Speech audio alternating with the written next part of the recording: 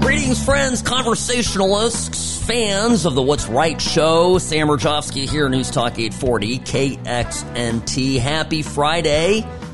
Good to be with you here. We made it. The end of the week is here.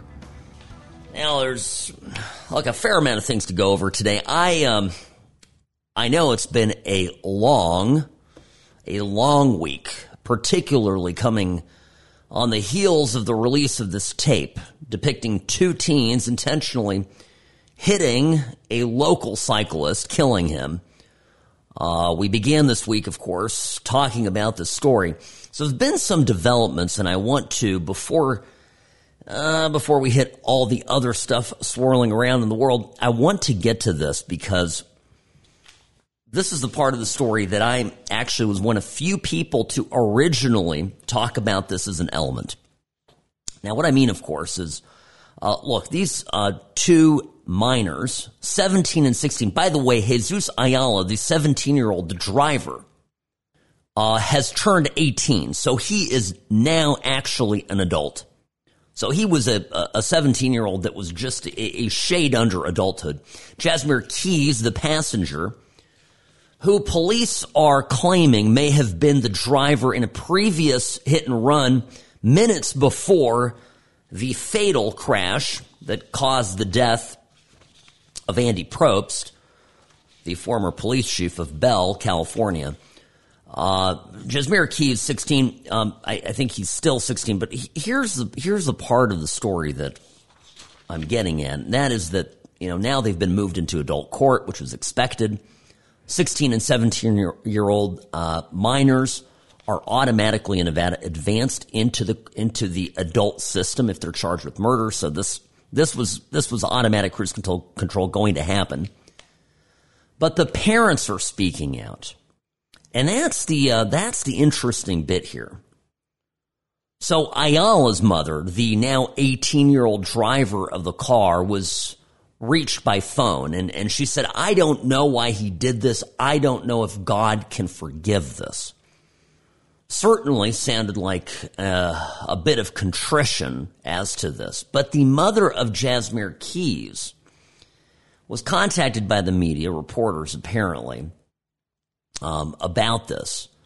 And it was almost unbelievable. They, the mother says that she can't wait for the real story to come out, not just what the media is portraying here.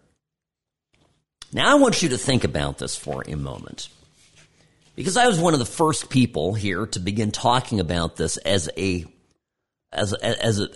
case of I want to say just parental malpractice. I was explaining, I think on Monday, I think the Friday or Thursday prior, there was a major study released showing how teaching kids to be respectful, basic courtesy, good manners, is no longer viewed by a majority of parents around the world, particularly, though, here in the U.S., as being particularly important. And if you don't teach kids, this was my general theory, if you don't teach kids how to be polite and respectful of adults, but also of their contemporaries, their general approach to life, their general, we'll call it lack of respect toward others, can go from bad to worse. And obviously, the ultimate lack of respect anyone can show another human being is to callously do them gross bodily harm or cause their death, and to be laughing about it. And then to think that is something that ought to be published on their social media. So I want to talk about this mother of Jasmine Keys, because I think, if look, the Ayala mom is saying the right thing. I don't know if God can forgive this. You're right, lady. I don't know if he can. And it seems that you've got some amount of contrition, and that's, that is something that we can work with. Now, the mother who says, I can't wait for my son's story to come to light and the truth to come out and not what just the media is putting out there. To her, I say, lady, you are the problem. Because it seems that your son, in your eyes, can do no wrong. It seems that every one of his past arrests, every one of his past behavioral problems, you probably explained away much in the same vein. You don't understand his point of view, you probably said. You don't understand my boy. You don't understand his intentions. He's misunderstood, right? He is a victim of his own circumstances. And that is why his behavior progressed from bad to worse and is now put him in this position. Now, what you have to understand, I saw some people commenting on this saying, well, this lady is, well, she's sort of right. I mean, her son wasn't the one driving. How's he lumped into all of this? Again, based on what police are saying, this still has to be proven in a court of law. My understanding is that he intentionally struck another vehicle or possibly even a bicyclist. The facts aren't, completely clear, as the driver of a previously stolen vehicle. So this kid who was filming, right, and who was not the one behind the wheel when their car struck and killed Andy Probst, was previously behind the wheel and did the same act. It just didn't result in injury or death. I don't know if that's any kind of a misunderstanding on our part or the media parts, or that there's something here that we're missing. But assuming those facts are true, I don't think you can make any excuses for him. And I'm speaking now to the mother of the younger defendant. But the real unforgivable thing from a morality, just gut check perspective is that her disgusting waste of a son was the one filming this and urging the driver to hit his money. Literally, it's in the tape. Misunderstood? Lady, we all saw the video. What is there to misunderstand? We saw it. We heard it. I played it here on this program this week on Monday. Because I first saw the video late Friday, and I can tell you that it was one of the worst things I have seen.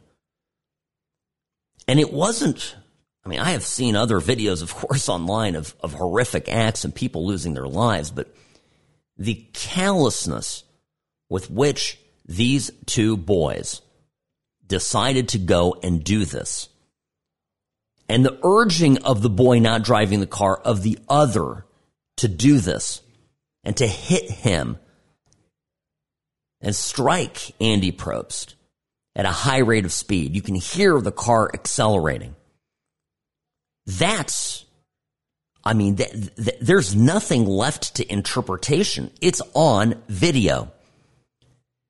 And so it is only the kind of parent that can see an actual videographic proof of her son's wrongdoing and still finds ways to make excuses for him. That kind of parent is doing their child no favors. That kind of parent, literally, in my view, ought to be punished on some level and share culpability for the acts of their minor child. Parents ought to be held responsible for their absolutely atrocious parenting, like what this lady did here with her son, because I'll tell you, no one is an angel child, and then suddenly one day the next decides, you know what I'm going to do? I'm going to go on a grand theft auto spree. I'm going to steal multiple cars, and guess what? We're going to go joyriding around Las Vegas and start hitting people indiscriminately, attempting to kill them. And I said that, and words to that effect, over the weekend and on Monday here on this program. And now as the facts come out and we realize that both kids had a lengthy juvenile record, numerous brush-ins with the law and that type of stuff all going on. And we also found out that when Ayala was arrested, now mind you, he's almost 18, right? You know what his attitude was? He said to the officer, I can't wait for this body cam video to come out, but apparently it says, you think this juvenile expletive is going to do some expletive? I'll be out in 30 days. I'll bet you. It's just, expletive, hit and run, slap on the wrist. Now, the best part is the officers apparently hadn't mentioned that this was a hit and run to Ayala at that point in their conversation with him. So at that point, they had him dead to rights. This guy's dumb. That's right, because he's not in school. He's a degenerate. He's got a face tattoo. Thinks he's all bad. Well, he is. He's bad, and he's going to spend the rest of his life in prison. And honestly, this is a death penalty case if I ever saw it. Sam Rajovsky, News Talk 840, KXNT. You're listening to The What's Right Show, brought to you by Sam & Ash, Injury Law, because you deserve what's right. If you've been in an accident, there's no reason to call a sleazy lawyer. It's not just about the settlement check. It's about representing your interests and your values. So call Sam & Ash at 702-820-1234 or visit samandashlaw.com. Sam Rajovsky, Nevada's favorite recovering Californian, here on the What's Right Show. Friends, quick little correction here, as I am working off multiple notes, news stories, don't have the pleadings yet, so I'm kind of going at this. I'm going at this with information as it comes available. I've got the two mixed up, these two douchebags that hit and killed Andy Probst. Jesus Ayala was the one who recorded the video. He's the one who's almost 18. I got to correct this. So the video was on his phone, and it was him that was encouraging the other person to hit to hit Andy Probst. So Jasmine Keys, 16, was the driver. So Jasmine's mother, who was saying, "You just wait till all the facts come out and whatnot." I don't know what facts. I mean, we literally see a video of her son hitting and killing a person. So I'm sorry. It's, this is a developing deal, and keeping all of this straight, I apologize. And all of this said, by the way, I'm giving this first as, a general sense of culpability on moral terms, right? Which, of course, these two boys, now young men, share responsibility for this. But I've also explained something called the felony murder rule, which is if any person dies during the commission of a felony, the conspirators, anyone who took part in that felony, can be charged with murder, first-degree murder. Now, I'll give you an example here of a circumstance. Again, let's say, the best thing is a robbery. Let's say there's a robbery, and one of the two robbers is shot and killed by the victim, the person that is being robbed. The person is being robbed, lives in Las Vegas, has a CCW permit, trains on drawing efficiently. So he pulls out his gun, his firearm, and kills one of the two assailants. That person drops dead right then and there in the parking lot, wherever it happens. Police show up. And in fact, it's a co-conspirator, the guy that was part of the robbery, decided to, bail on it as soon as shots began to be fired. He could be potentially charged with murder. Not, of course, the person who defended himself against his assailants. And under this theory, here it's, they caused obviously the death. One person, the person filming Ayala's, encouraging Jasmine Keys to accelerate and to hit the bicyclist.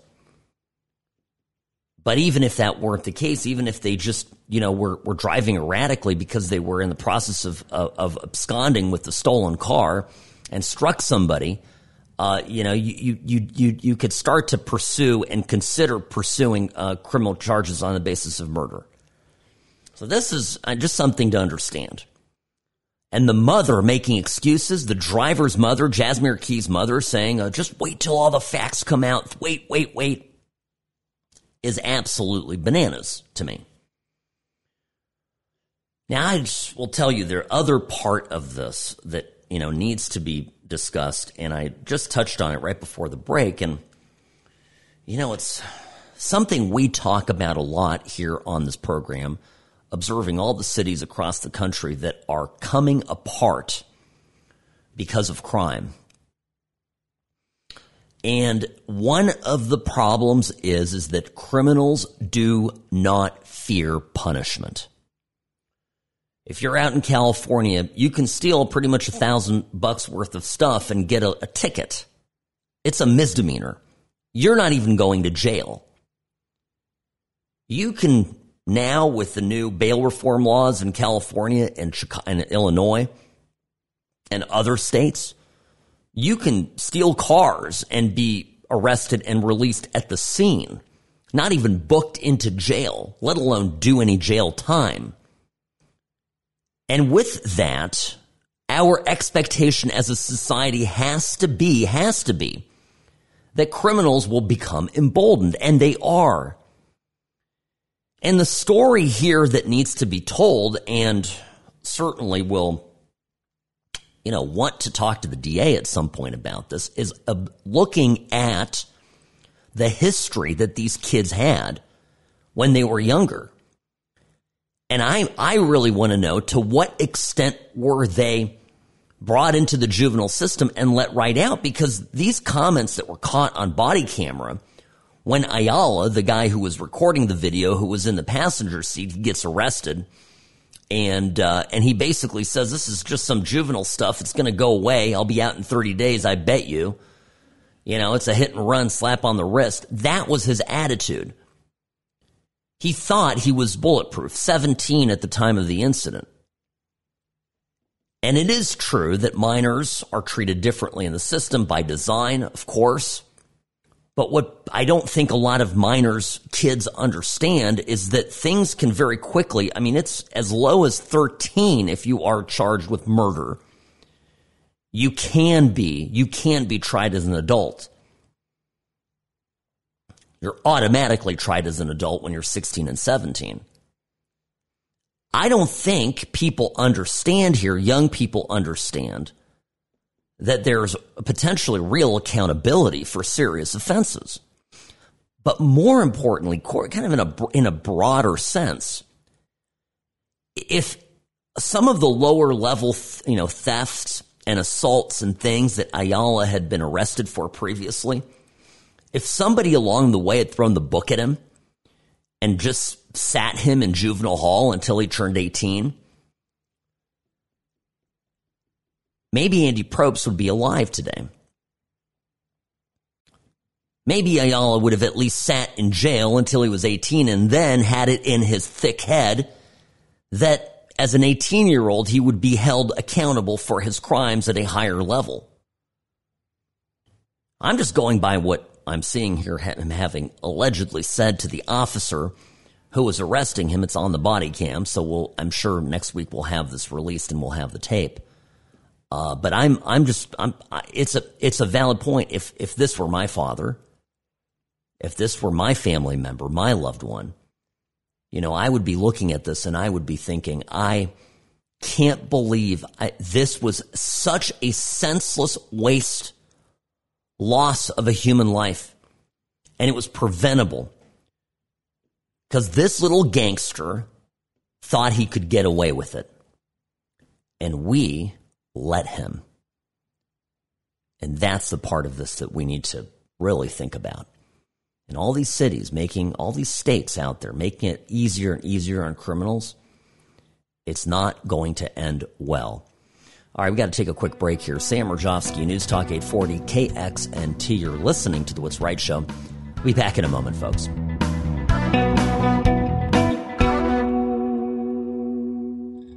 Personal injury law is constantly changing. Uber and Lyft accidents aren't like other cases, but most law firms haven't kept up. Don't trust a new case to a lawyer who's stuck in the past. Call Sam and Ash, 702-820-1234, or visit samandashlaw.com.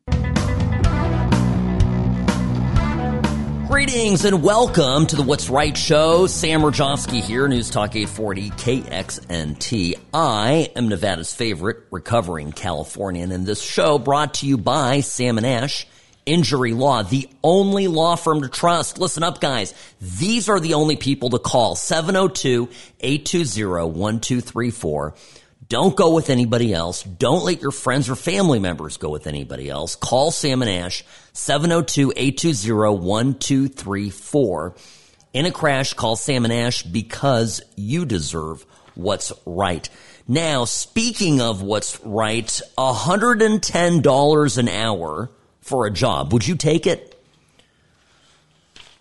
Well, I've got a job posting here that I thought you all might be somewhat interested in. It's, I think, let's see here, 2 or 3 days old. But somebody sent this to me. Scott Robin, I got to give Scott Robin credit. I think he's the one who found this. Vital Vegas, the blogger and all around cheerleader for Las Vegas, love Scott Robin. He found this job posting. And let me just, those of you who think that this hack of the casinos, MGM in particular, on the Strip has ended and is over, let me read this to you.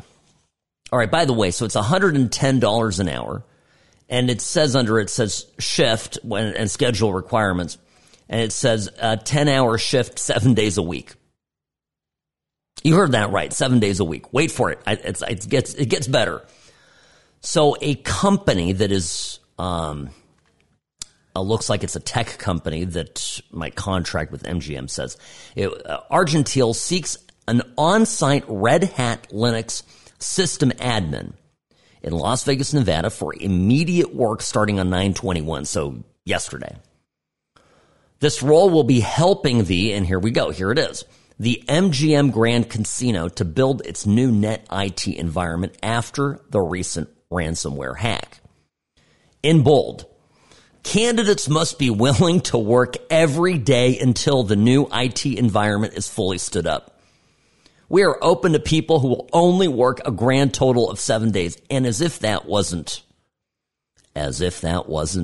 clear enough, there's an exclamation point at the end. Higher pay for those willing to stick it out until the job is done. Another exclamation point.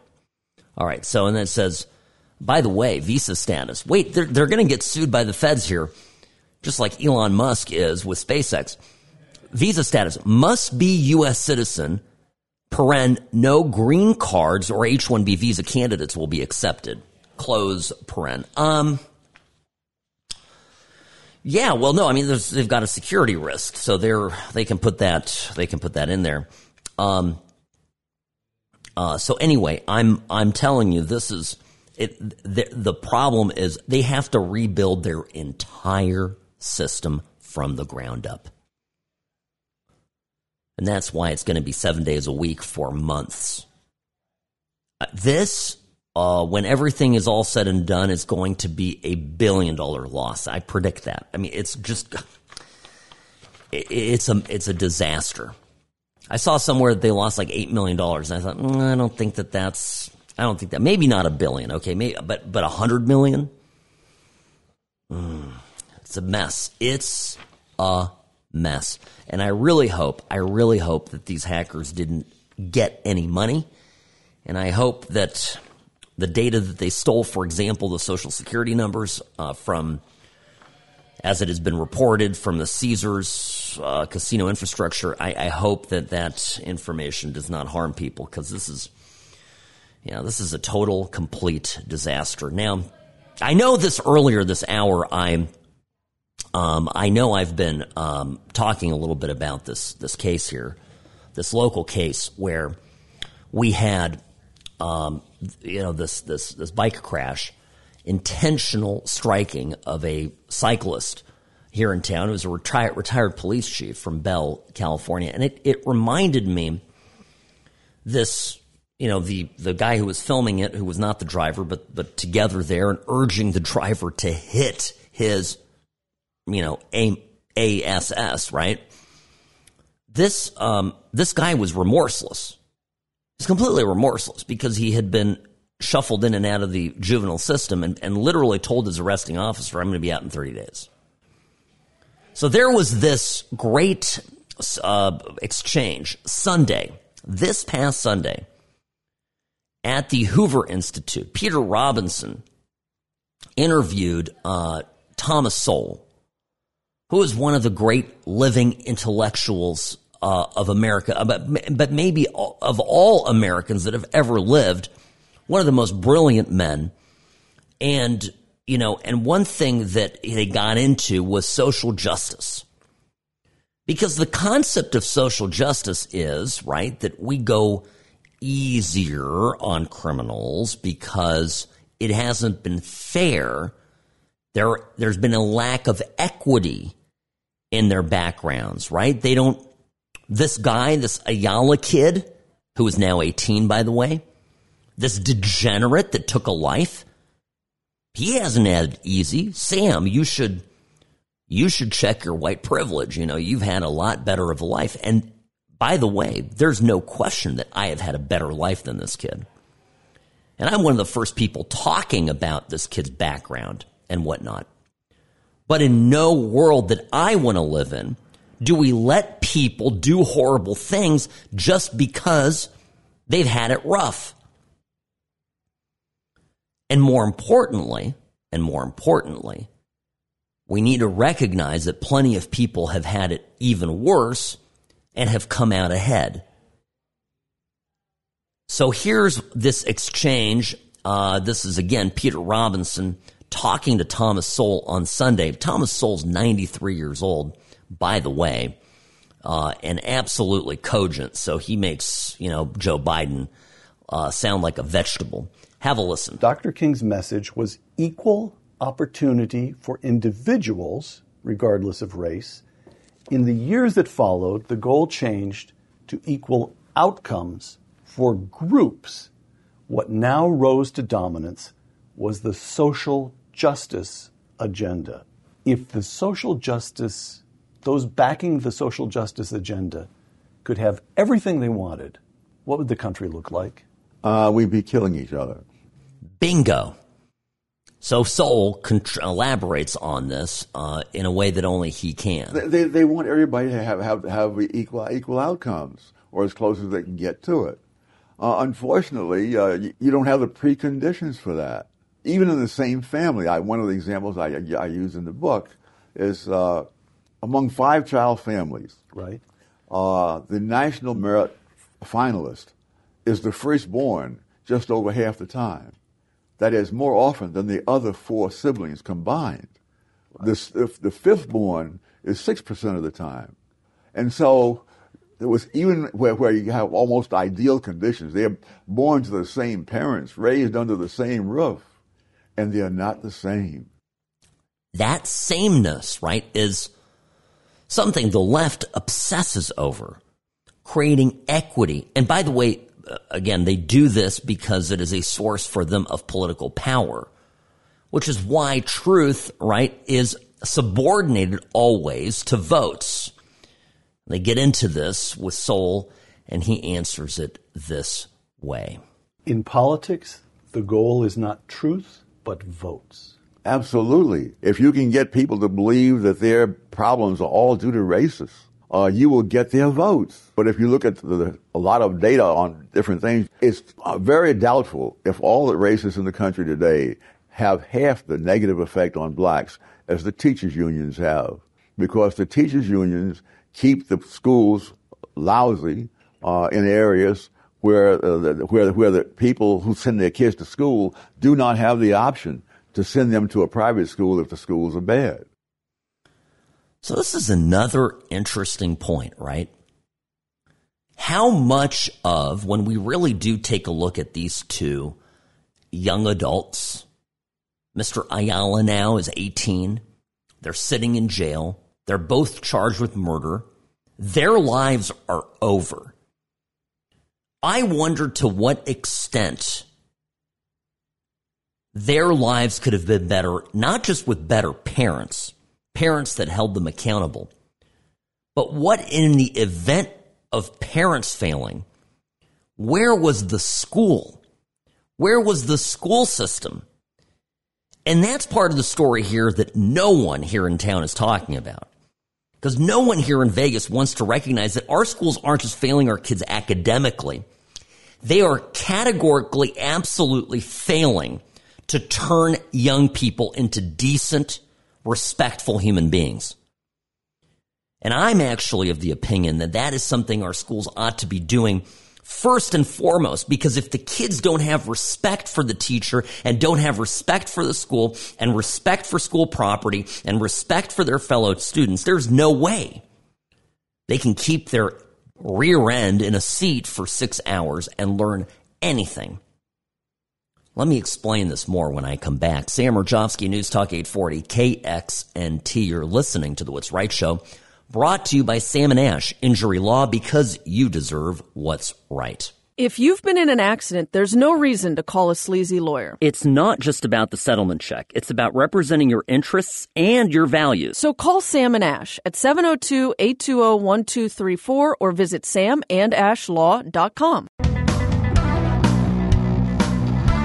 Oh, you want an example of social justice in schools? Let me tell you this funny story out of Salt Lake City, Utah. Sam Rajovsky here, Nevada's favorite recovering Californian truth teller, lawyer, and all-around great guy. Here on News Talk 840 KXNT. So Salt Lake City high schools are going to start putting in, for a year, testing metal detectors. So East, West, I think high schools. There's one other one that we're going to get high schools. We're going to get metal detectors. Those of you who are familiar with Salt Lake, East High, East High is a fancy school, fancy part of town, rich part. West High, which is a historic, beautiful old building, is sort of more in the less trendy part of town, although that area is also somewhat gentrifying. But regardless, here is a piece in KSL.com. Quote, and this is the headline: will weapon detectors at Salt Lake City high schools disproportionately affect students of color? Close quote. I saw this. I almost fell out of my chair. If it does, it simply means that more black kids and Hispanic kids are bringing guns to school, and I don't see how that's relevant. If I've got a kid in my school, I don't care if my kid is whatever color he or she is. I don't want to see them shot. So the idea of screening for weapons sort of seems pretty colorblind to me, no? But this is where politicians and all of these left-wing lunatics are able to take a completely common sense approach to school safety, turn it on its head, and rebrand it as some sort of a racist agenda. Again, they don't want to take any responsibility for bad parenting. They don't want to take any responsibility for their failure to maintain order in schools. So instead, they call racism. They cry out bigotry and the like. It's disgusting. Now let's bring this closer to home and contextualize some of this here in our own backyard. And by the way, for those of you not listening in Las Vegas, this applies to you too, so listen up. I will say this. Our schools continue here, the Clark County School District, in the worst kept secret ever, continues to drop standards in order to keep up its graduation rates. But that's not the worst part of it. I have it on authority from a number of teachers who listen to this program who have sent me things. And by the way, if you are a teacher and you dispute any portion of what I said, I will correct myself Monday 1 o'clock when I'm here. I will make sure I set the record straight. But I've heard from many, many, many of you. And my email, of course, it's sam@samandashlaw.com. sam@samandashlaw.com. Look, How hard is it? Here's the question I'll ask teachers. How hard is it for you to remove a disruptive student? Because the state legislature here, run by Democrats, has historically made it almost impossible to expel a bad kid. And it's precisely because they looked at the statistics and said, look, the statistics show that expulsions are happening predominantly to children of color, and that's racist. It's racist. What about the children of color who are there in the classroom to learn? You ever think about how disruptive kids affect them? So the soft bigotry of low expectations, it doesn't help anybody. It doesn't help the disruptive kids whose bad behavior is reinforced, is declared okay, and definitely not the kids who are there trying to be good, going to school and learn. But it's not racism that is causing kids to be expelled. It's the fact that expulsions are happening to kids who are out of control. So the problem here, what we did in Nevada, is we just said, listen, we're just categorically going to make it almost impossible for teachers and administrators to get rid of unruly students. So what did that do? Well, one, students know they're untouchable.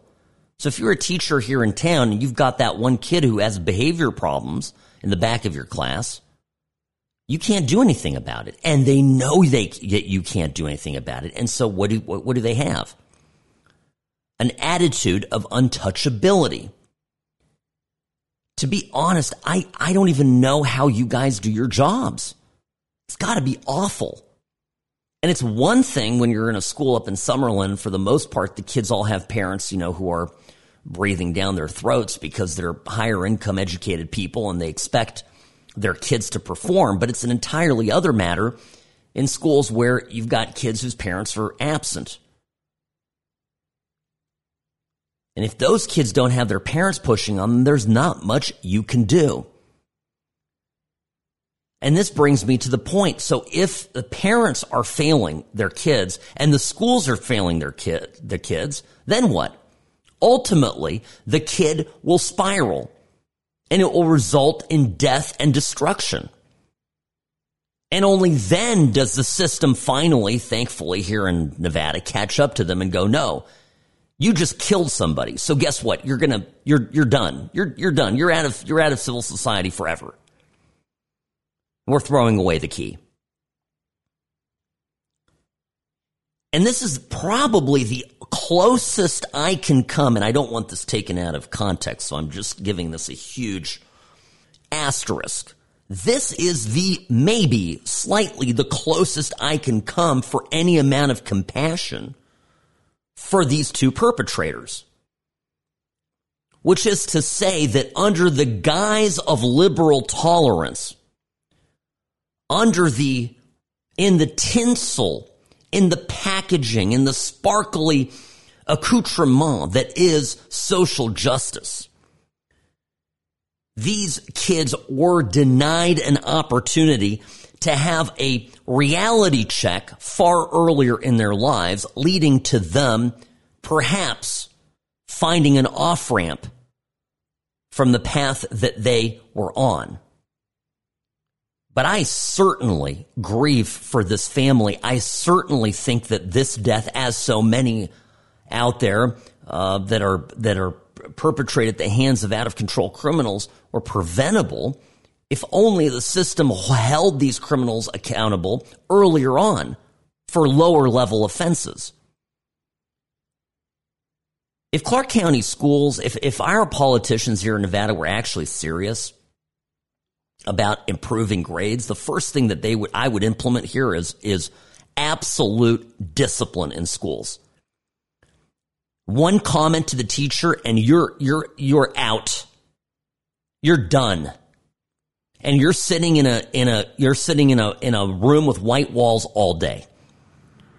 You're standing in a room. You're running. Do physical exercise. Make them do push-ups in the yard. Whatever.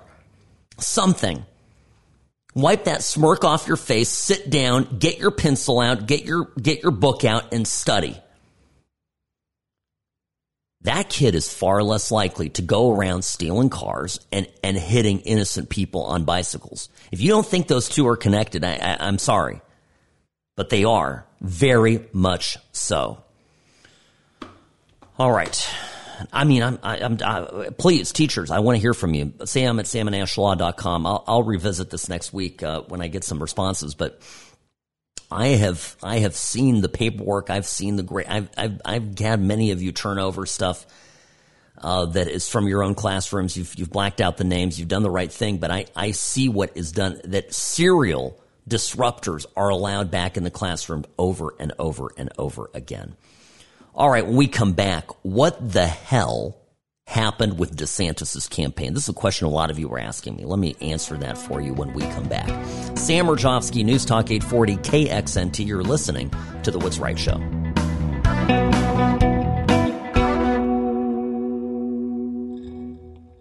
Hi, it's Ash from Sam and Ash Injury Law. You need a lawyer you can trust. So give us a call at 702-820-1234 or go to salmonashlaw.com. No pressure, just answers, because you deserve what's right.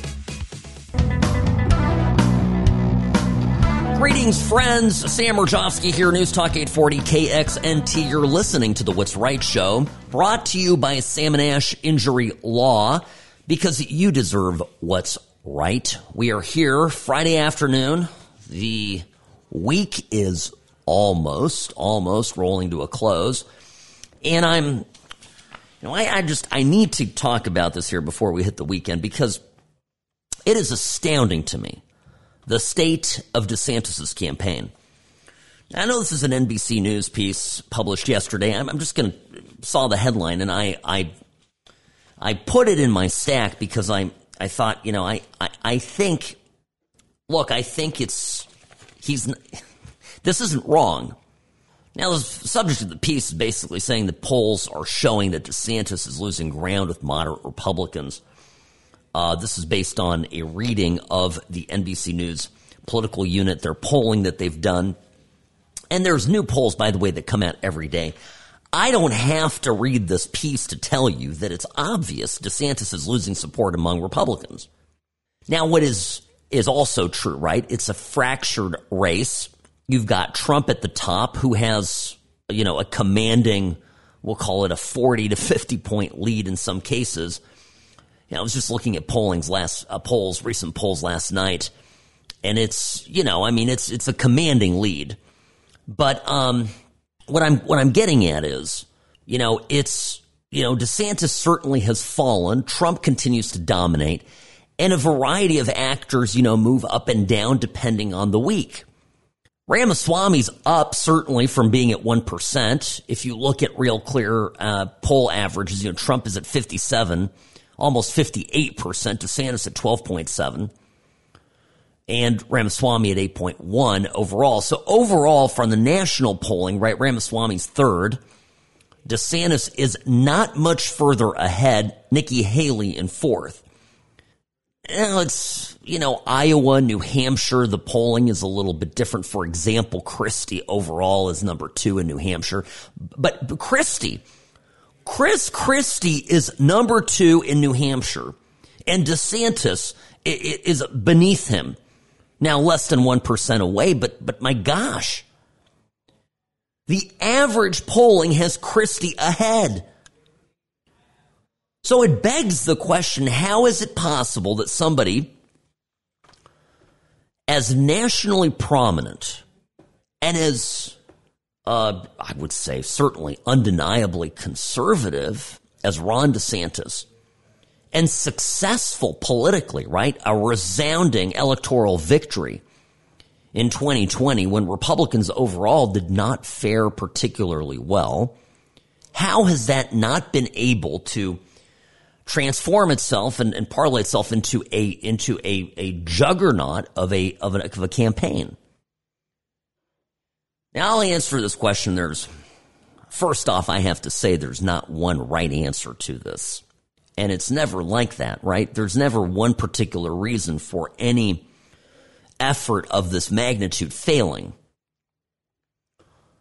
One of the most challenging things, I will say, at the top of my list, whenever I'm have described this to people, and I've begun saying this now for months, that while I really, really like Ron DeSantis, I worry that he accepted so many large donations from big e-ticket donors, multimillionaire, billionaire, donor Republican class, right?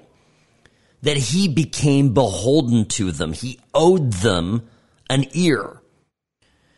Because if you give somebody $1 million, if you give somebody $2 million or $3 million or $10 million, in the world of politics, when you call them on their cell phone, they pick up. That's how that works.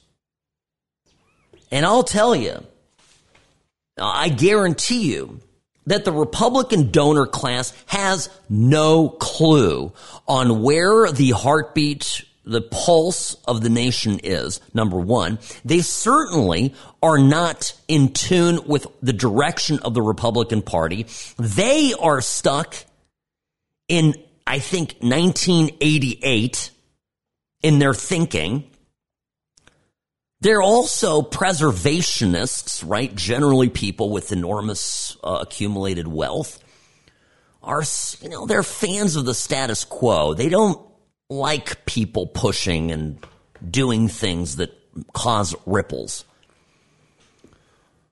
And by the way, I would tell you the mood of the Republican Party right now, the grassroots of the Republican Party, which is, folks, is the primary. Those are people who absolutely want ripples. We don't want ripples, hell's bells. We want waves. We want to burn it to the ground, and careful how we say that or express that, because we don't actually mean violence. But what we're referring to here is we are certainly talking about reordering this place we call Washington, streamlining it, reimagining it, bringing it back to its essence, right? And this is, I tell you, that the people that are writing $5 million checks have no interest in any of that. So when I see DeSantis on there, when he was running for governor, my gosh, it was this like energy. He was a firebrand. He was all in, and he was excited, and he was passionate, and he was real, and it inspired people to go out and vote, and they did. And this DeSantis that has emerged from all of these donor meetings that started occurring about a year ago,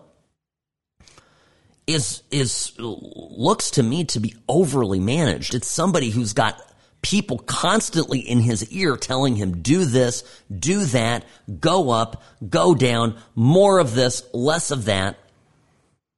You remember a couple months ago when one of his super PACs basically published the do's and don'ts for him in the lead up to the first debate. Remember this?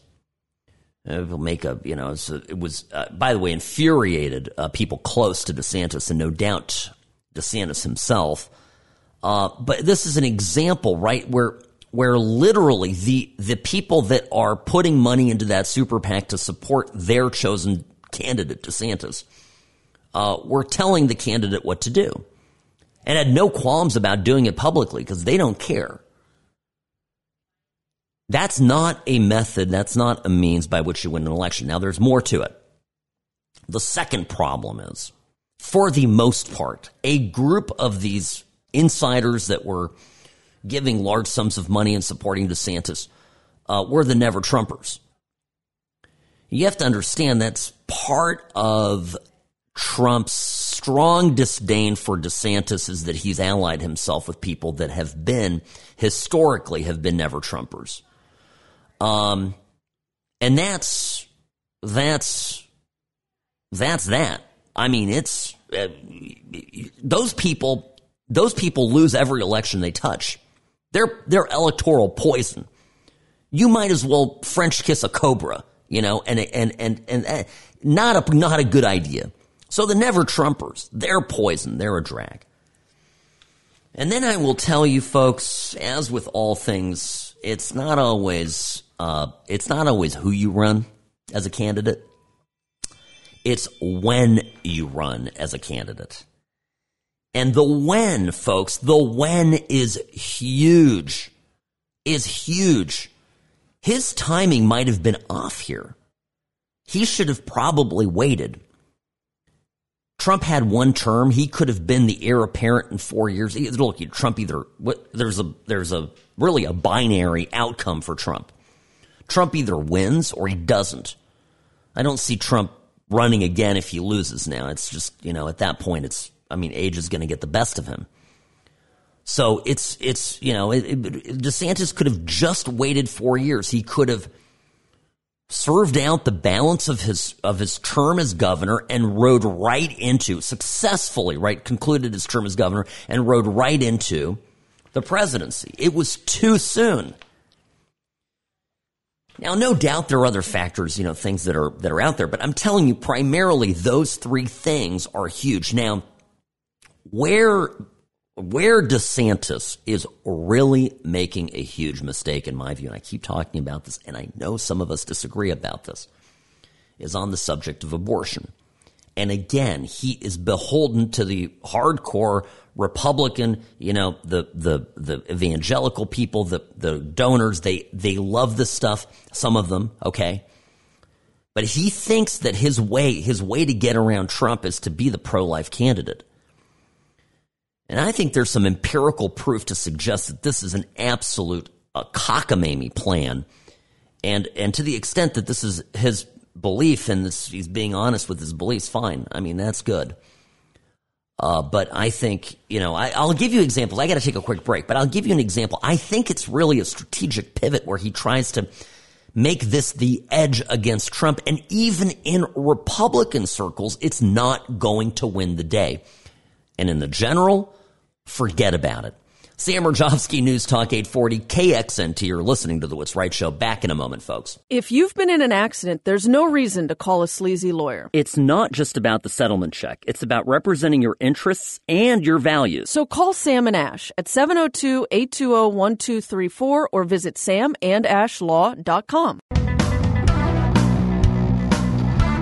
I think everybody right now agrees that Merrick Garland totally destroyed his credibility.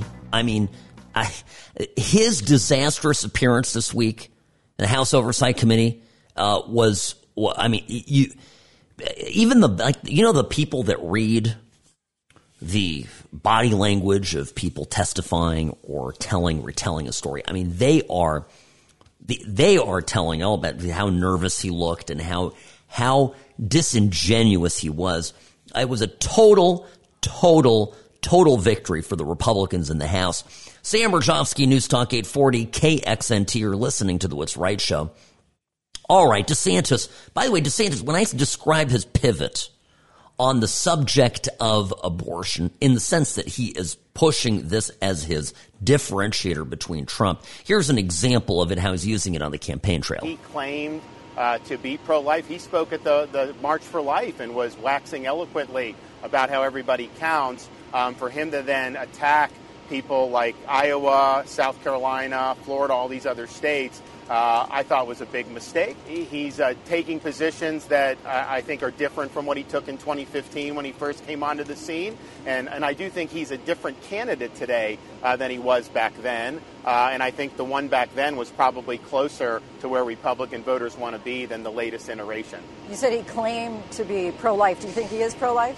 You tell me. I think that if you have something where you have a baby that has a detectable heartbeat, if you're pro-life, you would want to say that there should be protections there. And if he's saying that that's a terrible thing, I know most pro-life voters would think that he's wrong. So this is, of course, an interesting thing because the world is a completely different place today on the subject of abortion than it was in 2016. And that's because the Roe decision was overturned, right? And now the matter is left to the states. Now, folks, the best position for any Republican candidate is to reiterate the holding. This is a matter to be left to the states.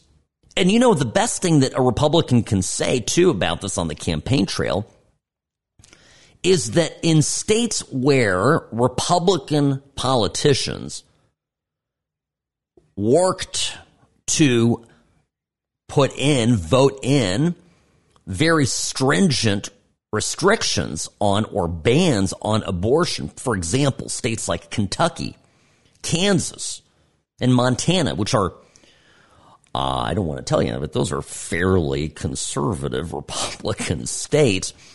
Voters in those states, abortion was on the ballot in those states. And it didn't go well. I don't want to spoil anything here, but it didn't go well. Even Republicans voted against it. That's the reality. And so the position I would take as a presidential candidate, right? This is a difference between being a state lawmaker or a state executive. Like if somebody's running for governor or running for lieutenant governor, or, if you're in a state, you say, here's what I think, because it matters what you think, because the states are the ones that decide.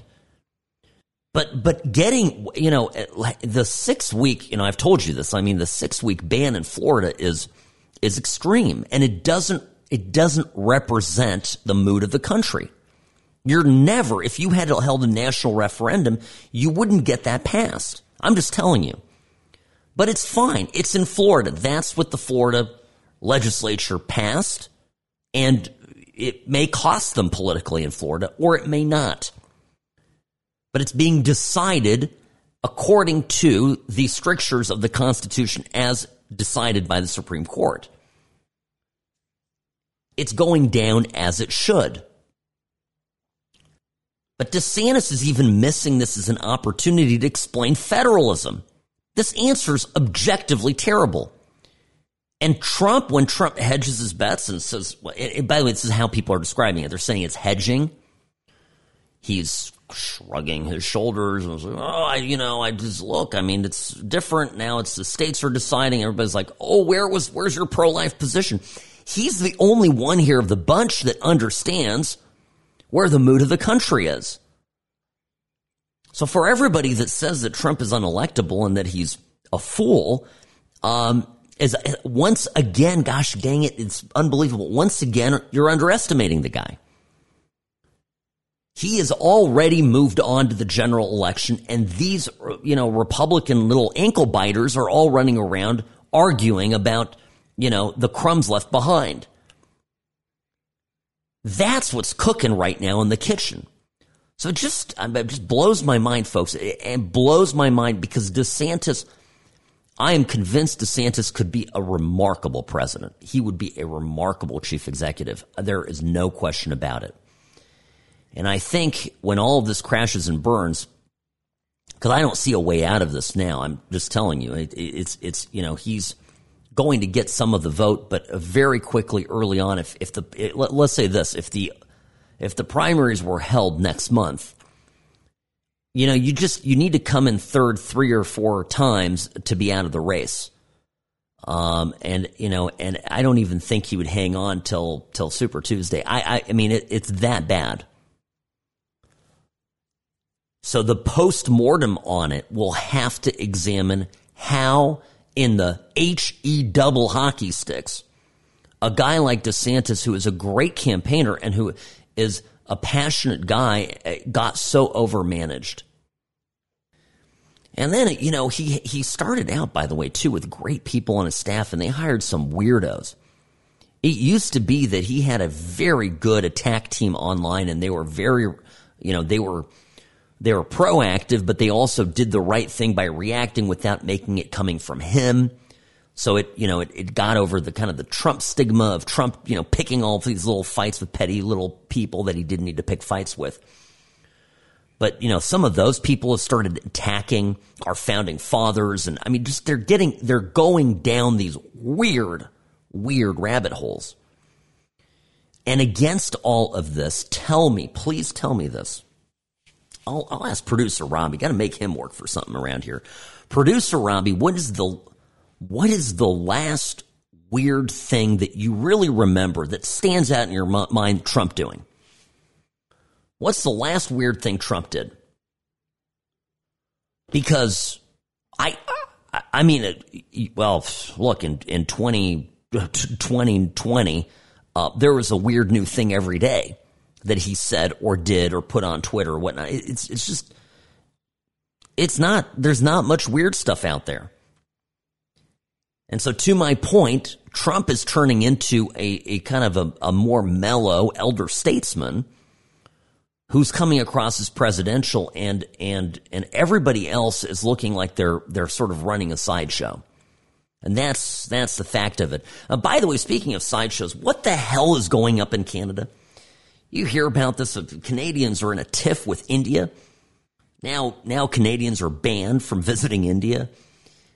Trudeau is a complete idiot. But him and Kamala Harris should team up. They should like run the UN together. That would be perfect. Sam Murjovsky here, News Talk 840 KXNT. You're listening to the What's Right Show, brought to you by Sam & Ash Injury Law. Be back after this.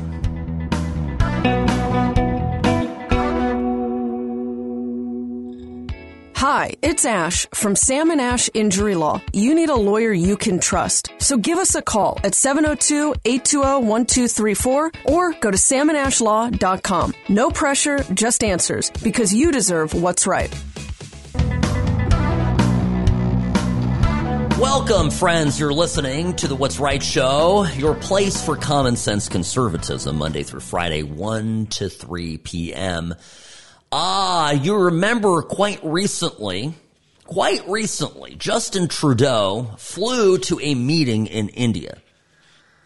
And his plane got stuck on the tarmac. Do you remember this?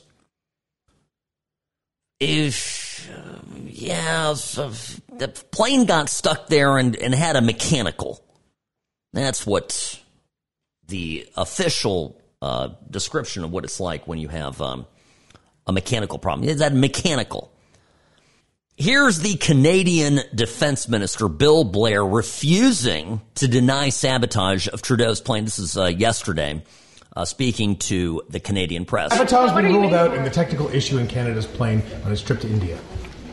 I'm not going to comment on that. There are obviously ongoing concerns. I am also focused on replacing those planes because we've already made that step. But you're not commenting on if there's any potential sabotage that left the plane on that runway. I don't want to. I've got to run off to something, but I want to. 10 hours later, speaking outside of the House of Commons there, the Parliament building in Ottawa, Blair, the Canadian Defense Minister, said it was a technical error and not sabotage. Maybe a little maple syrup got into the engines. I don't know. Folks, this just is getting weirder by the minute, but that's not where the real problem all got going. So India suspended visas, apparently, for Canadian nationals. And this is over a accusation by Trudeau that claims that the Indian government is behind the assassination of a Sikh separatist activist on Canadian soil. So, this is just interesting because to us, I'll tell you why this matters. If I know we all think and we know that Joe Biden is a terrible president. I tell you day in and day out that Kamala Harris would be immeasurably worse.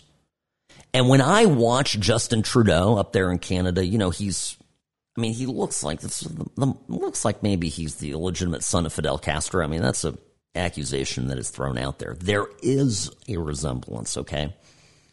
And the mom, there's some video of her visiting Cuba and gushing about her great time with Fidel. So, Fidel was no doubt a hospitable host, and maybe she left with a souvenir. But nonetheless, Trudeau is just like Kamala Harris. He's a low IQ individual. Frankly, he's a moron. And morons, when in charge of governments, when they are this light and this superficial and this ill-equipped for the highest office, ultimately end up doing tremendous amount of harm. So I look at the story, folks, and I mean, it's funny, right? It's, haha, it's like, how can you screw this up any more than you already have, Justin? Well, I look at it as an example of how this country would look if Kamala Harris became president. I mean, they would have to give me, I'll give you an idea. It would be so bad if Kamala Harris became president. They'd have to give me a 6-hour show here just for me to cover the entirety of everything that she does. I wouldn't even be able to cover all of it.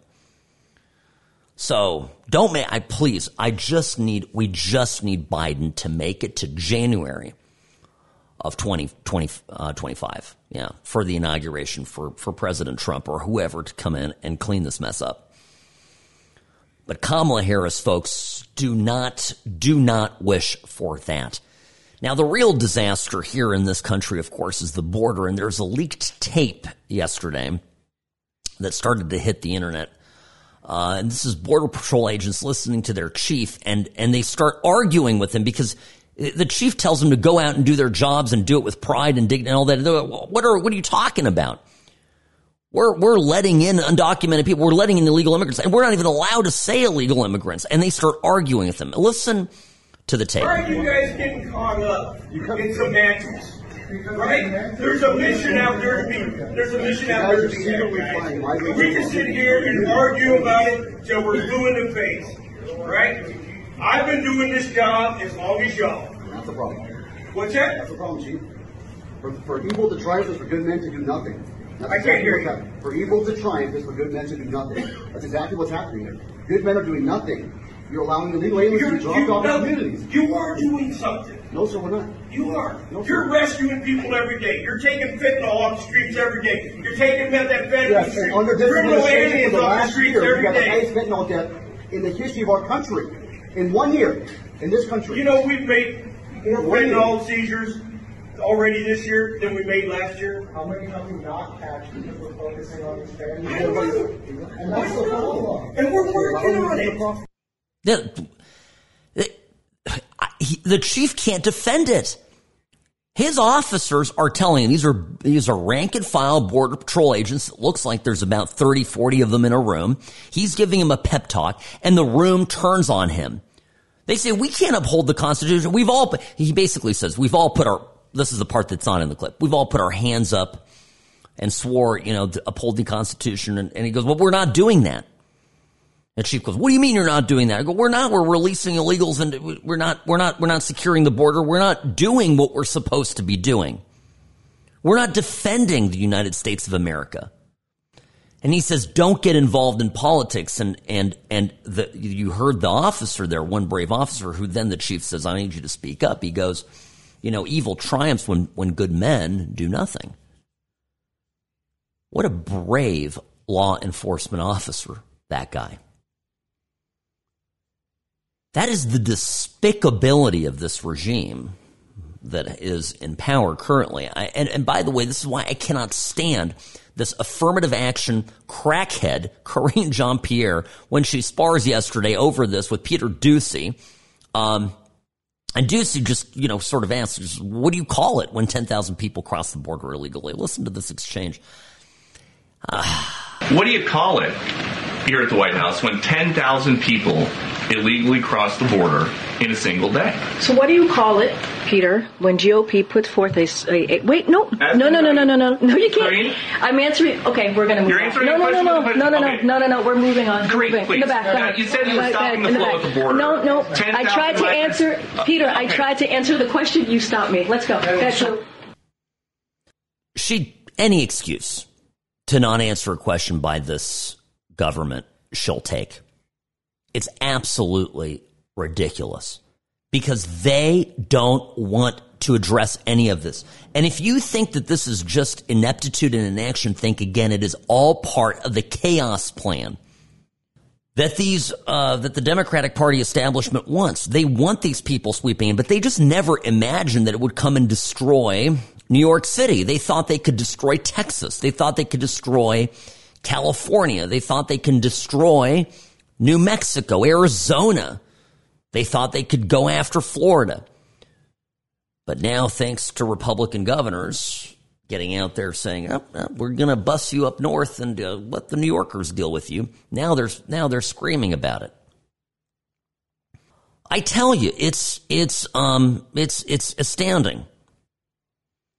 So I'm telling you, I'm beyond myself. By the way, speaking of Texas, Governor Abbott yesterday, the day before, announced a state of emergency and is activating the National Guard. Damn straight. Go down there and secure the border. Someone's got to do it. And the better that they do it in Texas, let us show the rest of the country that it can be done. We need a proof of concept here that this is achievable and doable. All right, folks, take a quick break here. Sam Rajovsky, News Talk 840, KXNT. I say this, by the way, I say all of this as the son of immigrants. You know, I have, my parents sacrificed a tremendous amount to come to this country and do it the right way. It is not easy. And every time, every Democrat makes excuses for this and allows this to happen. And even past Republican administrations that allow this to happen. Rhino Republicans are just as culpable in all of this. You're spitting in the face of every American that did it right. Shame on you. Sam Rajovsky, News Talk 840, KXNT. You're listening to The What's Right Show. If you've been in an accident, there's no reason to call a sleazy lawyer. It's not just about the settlement check. It's about representing your interests and your values. So call Sam and Ash at 702-820-1234 or visit samandashlaw.com. Welcome back. What's Right Show on with Sam Rajovsky, News Talk 840 KXNT. My email, sam@samandashlaw.com. Rounding out the show here just before 3 o'clock. Weekend is almost here. I'm getting some pushback. People here are telling me that Kamala Harris is far dumber than Justin Trudeau. Okay. You're right. By the way, here's this is the diplomatic spat going down in Canada. Between Canada and India. Well, here's his statement. Listen to this weenie. I'm trying to make you understand that they sound very much alike in their complete lack of substance and effeminate. I mean, just a frustratingly weak presentation. Justin Trudeau, this is Monday, on a statement on the Indian government's alleged involvement in a murder on Canadian soil. Listen to this. Over the past number of weeks, Canadian security agencies have been actively pursuing credible allegations of a potential link between agents of the government of India and the killing of a Canadian citizen, Hardeep Singh Nijjar. Canada is a rule of law country. The protection of our citizens and defense of our sovereignty are fundamental. Our top priorities have therefore been, 1, that our law enforcement and security agencies ensure the continued safety of all Canadians, and 2, that all steps be taken to hold perpetrators of this murder to account. So strong, so powerful. By the way, this is our government's response. This is the Biden people are like, As soon as we heard from the Canadian Prime Minister publicly about the allegations, we went out publicly ourselves and expressed our deep concern about them, our support for a law enforcement process to get to the bottom of exactly what happened and to ensure that the perpetrators are held accountable. I'm not going to get into the substance of private diplomatic conversations, but we are in constant contact with our Canadian counterparts. We are consulting with them closely. We support the efforts that they are undertaking in this investigation, and we have also been in touch with the Indian government as well. And I will leave it at that for today, only to say that I have seen in the press some efforts to try to drive a wedge between the United States and Canada on this issue, and I firmly reject the idea that there is a wedge. Listen, by the way, the Indian government ought to be a strong ally of the West, and we ought to be doing everything to ensure close cooperation with them by virtue of their location, a strategic location. And moreover, I'm struck by this thing, so I need to say it before I forget it. Man, a Trump Ramaswamy ticket could really make some difference here. You know, we could send Vivek over to New Delhi to make peace with Justin Trudeau. Not that we need to do that. No, there's an opportunity here for this country. But of course, the Biden people are so dumb that they don't get how to take advantage of something. This is dropping in our laps. We could come in, a guy like Trump. Okay, forget my Ramaswamy joke, but I'm telling you, a guy like Trump would sit this down and go, what is this? Forget those Canadians. Deal with us. Let's trade more. And there would be a joint press conference held within a week with the Indian Prime Minister at the White House shaking hands with Trump. And that's what Trump would do, okay? And this is what is so frustrating to me about folks, about how this administration gets away with being so inept. For years, we listened to how, Trump was a disaster on the world stage, and I'm sorry, I'm sensitive to this. I spend quite a bit of time in Europe, and I have property in Europe and family in Europe, and when I travel around, and I would ask, what do you guys think of Trump? Yeah, we like him. Yeah, he's good. He's right on about the things that matter here. Not everybody, but a lot of people. I go back now, and people are like, oh my gosh, what's going on over there? Meaning Biden. But if you were to listen to the media, I mean, Trump was just a bull in a china shop when it came to being anywhere outside of the four corners of his living room, but and Biden is just this incredible world diplomat sleepwalking us into World War III. It's just so frustrating, folks. I don't know what to, So there it is. All right. Newsom, by the way, do you know this? Newsom's out and about. He claims Kamala absolutely should be on the ticket. You know that? So he's echoing the words of his distant relative, Nancy Pelosi. And he actually gets asked this by Dana Bash on Monday. I got to circle back to this. It's too good not to talk about. I'm sure you saw that former Speaker Emerita, Nancy Pelosi, she heaped praise on Kamala Harris, but she declined to say whether or not she thought that the vice president is the best person to be on the ticket with Joe Biden in 2024. Do you? Of course she is. The Biden-Harris administration, masterclass in terms of performance. Bipartisan deals on infrastructure, bipartisan deals on guns and debt ceiling, on the chips and science. She's the best choice. I mean, by definition, if I think this administration the last 2.5 years has been one of the most outstanding administrations in the last few decades, and she's a member of that administration, it's the lady and claim credit to a lot of that success. The answer is absolutely.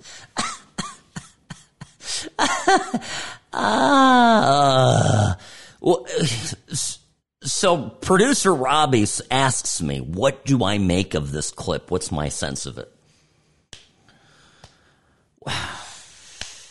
Well, I'll tell you, right? He's lying through his teeth. There is no one, himself included, that thinks that this is the best administration and that the Biden-Harris is a masterclass in terms of performance. Nobody, bipartisan deals on it. Nobody thinks that this is true. Least of all not Newsom. But Newsom is, if not honest, he is politically competent.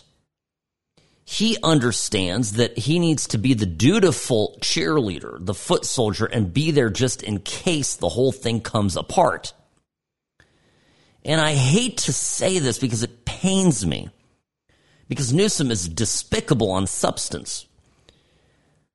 But, honestly, DeSantis should have taken notes on this, and this is exactly this should have been DeSantis's MO. DeSantis should have stayed out of the race.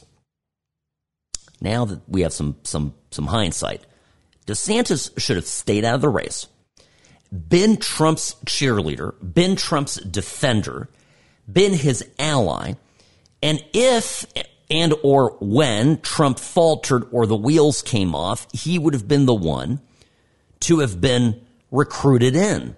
He would have the Glenn Youngkin status. Youngkin's untouched by any drama, any back and forth, any misfires. People are thinking of Youngkin as a candidate without him having to spend a dime.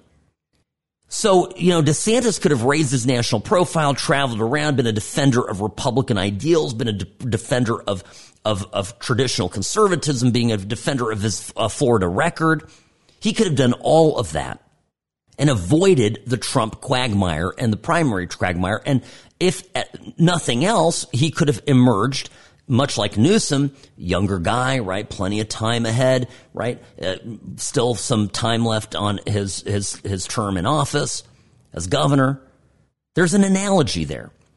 And it pains me to say this, folks, because I like Ron. I'm telling you, Newsom is playing this exactly the right way, and DeSantis is screwing the pooch day in and day out. And that's the word. All right. I'm done. My voice is almost shot. I can't do this. Producer Robbie, what are you saying? Yeah. Oh, yeah. Look, DeSantis could have been attorney general under Trump and done real good there. He could have kicked ass. Gosh, kills me. All right. I'm good. I'm going to have a good weekend. You all have a good weekend out there. Be safe, please. Be careful on the roads, especially if you're on a bike or pedestrian, anything out there. Please, please, please. I don't need you calling me, okay, at Sam and Ash Injury Law. Just stay safe. Sam Rajovsky here, News Talk 840 KXNT. Thank you all for being a wonderful audience. God bless you, and I'll see you Monday.